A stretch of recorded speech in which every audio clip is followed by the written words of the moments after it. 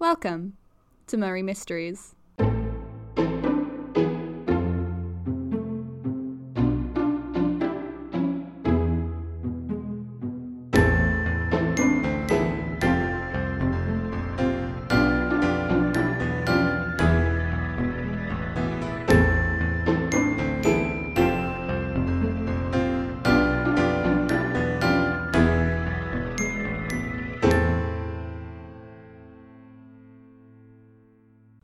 Morning, listeners.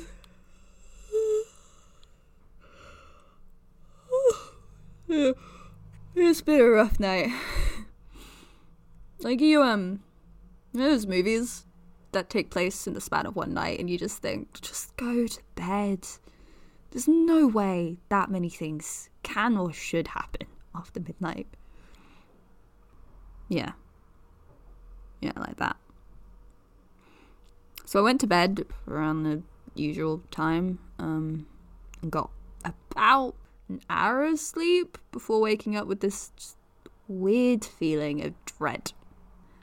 My first instinct was to look for Lucy, but she wasn't in bed or anywhere else in sight. The door was shut, but it wasn't locked anymore. Bad sign. I didn't know if I should wake her mother up.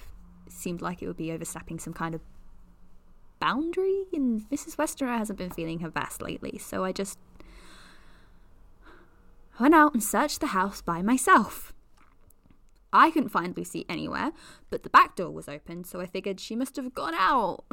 Not great, considering she was in her pajamas and it was freezing outside. I ran out and found some high ground to see if I could spot her. Stroke of genius on my part, if I do say so myself, especially since my brain was barely awake. When I got to the top of the hill, I could see her sitting on a bench that we like to hang out at. It was on the east side of the graveyard.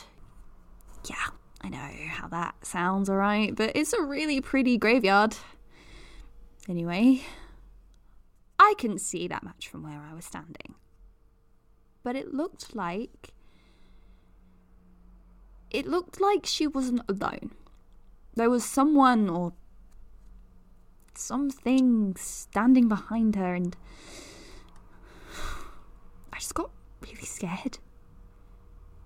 I ran as fast as I could to get to her, and I'm not an athlete. My idea of an exercise is a brisk walk to the coffee shop, so I don't think I've ever ran that fast in my life.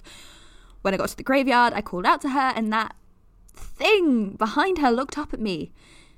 It had this really white face and red eyes, and I know it sounds crazy, okay? It was dark. I had been asleep minutes ago. I must have been hallucinating, but I know what I saw. Whatever it was, it wasn't human. I kept running towards her, but my sight was blocked by the mausoleum for a second, and when I looked again, the thing wasn't there. She was still asleep when I got to her, but her breathing wasn't right, and she kept shivering, and it took me a while to get her to wake up. I was really starting to panic. Then she did wake up, sort of. I mean, her eyes were open, and she looked awake, but she was still really out of it. She didn't ask where she was, or made a stupid joke or anything. She just followed me home. I don't think I've ever seen her so quiet. She barely said a word until we were home and back into bed. And then she asked me not to say anything to her mum. Yeah. Maybe I shouldn't be broadcasting this online, but her mum doesn't know about the podcast anyway. She barely knows about the internet. Normally, I would have just said no and told her mum. She should know about this, and it's a big secret to keep. And I hate keeping secrets, but she's already ill. I'm scared to make things worse. I didn't even go back to sleep. What if she got out again? What if... Hey! How are you feeling? Awesome. You recording? Yeah, well, I had to do something to keep busy. You sure you're okay? Peachy. Sorry I had to deal with all of this. You deserve your beauty sleep, not that you're not always gorgeous. Oh, you. Now, if you're done talking to your imaginary friends, I think we should have the biggest breakfast in the history of breakfast. I'm thinking pancakes and waffles. Oh, and French toast with a full English on the side. I'm gonna throw up. Fine then, just one of them. Your pick. You coming? Sorry, friends. I must attend to important breakfast matters. In the meantime, I shall leave you in the capable hands of Dr. Seward and Yesterday Mina. Woohoo, breakfast! Breakfast! Hi there, listeners, and welcome back to Dr. Seward's Clinical Hour. I am here with the one and the only Dr. Jane Seward, who is going to update us on her work and ongoing case study with the mysterious R. I don't know if mysterious is the right word. I'm just protecting my patient's privacy by not sharing any identifying details. Oh, just go with it. Right. How has the case evolved since you last talked to us? There have been quite a few changes. Would you like me to play the latest recordings? I documented it quite thoroughly. You're learning! Yes, please. Let's hear what Past You has to say. R's been with us for nearly 2 weeks now. He's been fairly stable, but his attitude changed suddenly today. He became very excited, started sniffing around and moving erratically. I wasn't there at the time, so I couldn't observe it myself, but the attendant on duty reported the change. He tried to talk to him, figure out the source of his mood shift, but R refused to engage, only said that the attendant didn't matter now because the master was at hand. This is quite curious.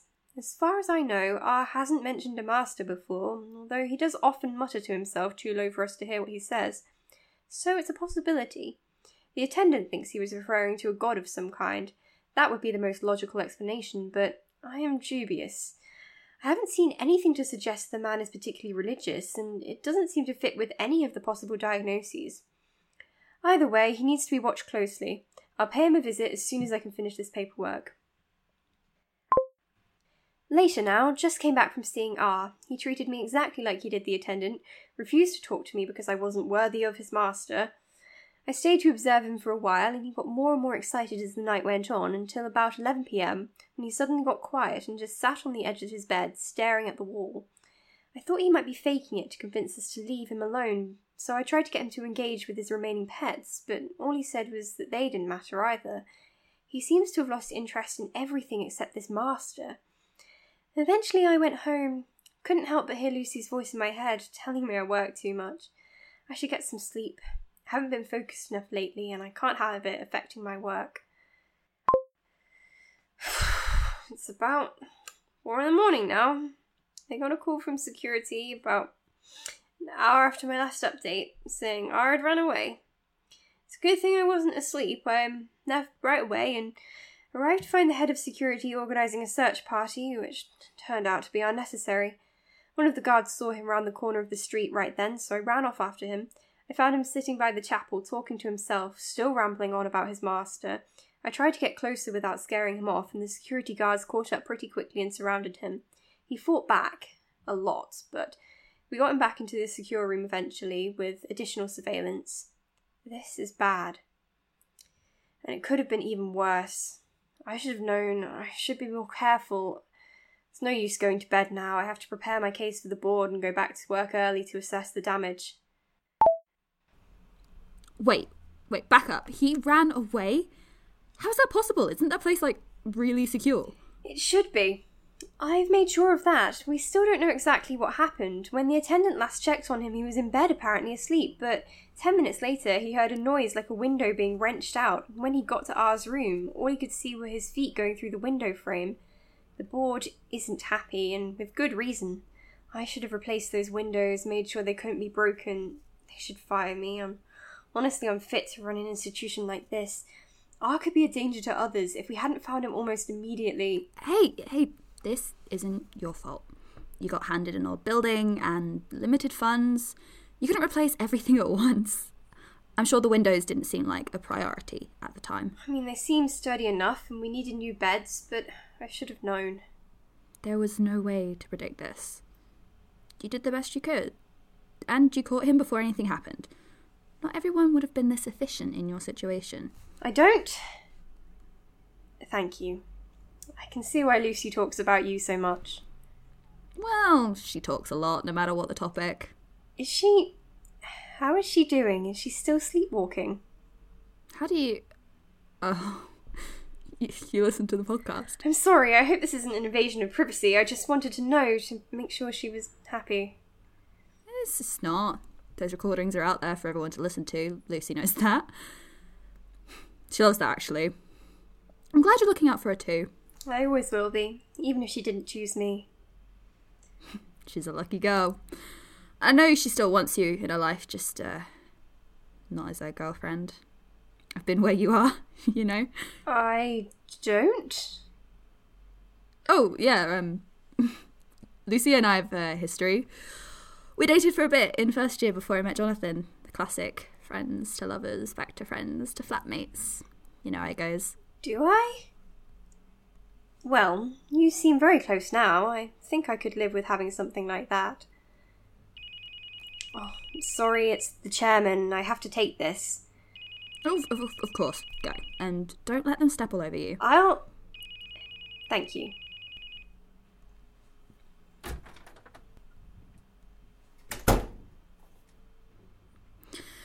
Well, this was quite an eventful update. Don't forget to stay tuned for Dr. Seward's next clinical hour and join us next week for whatever happens next. I honestly have no idea.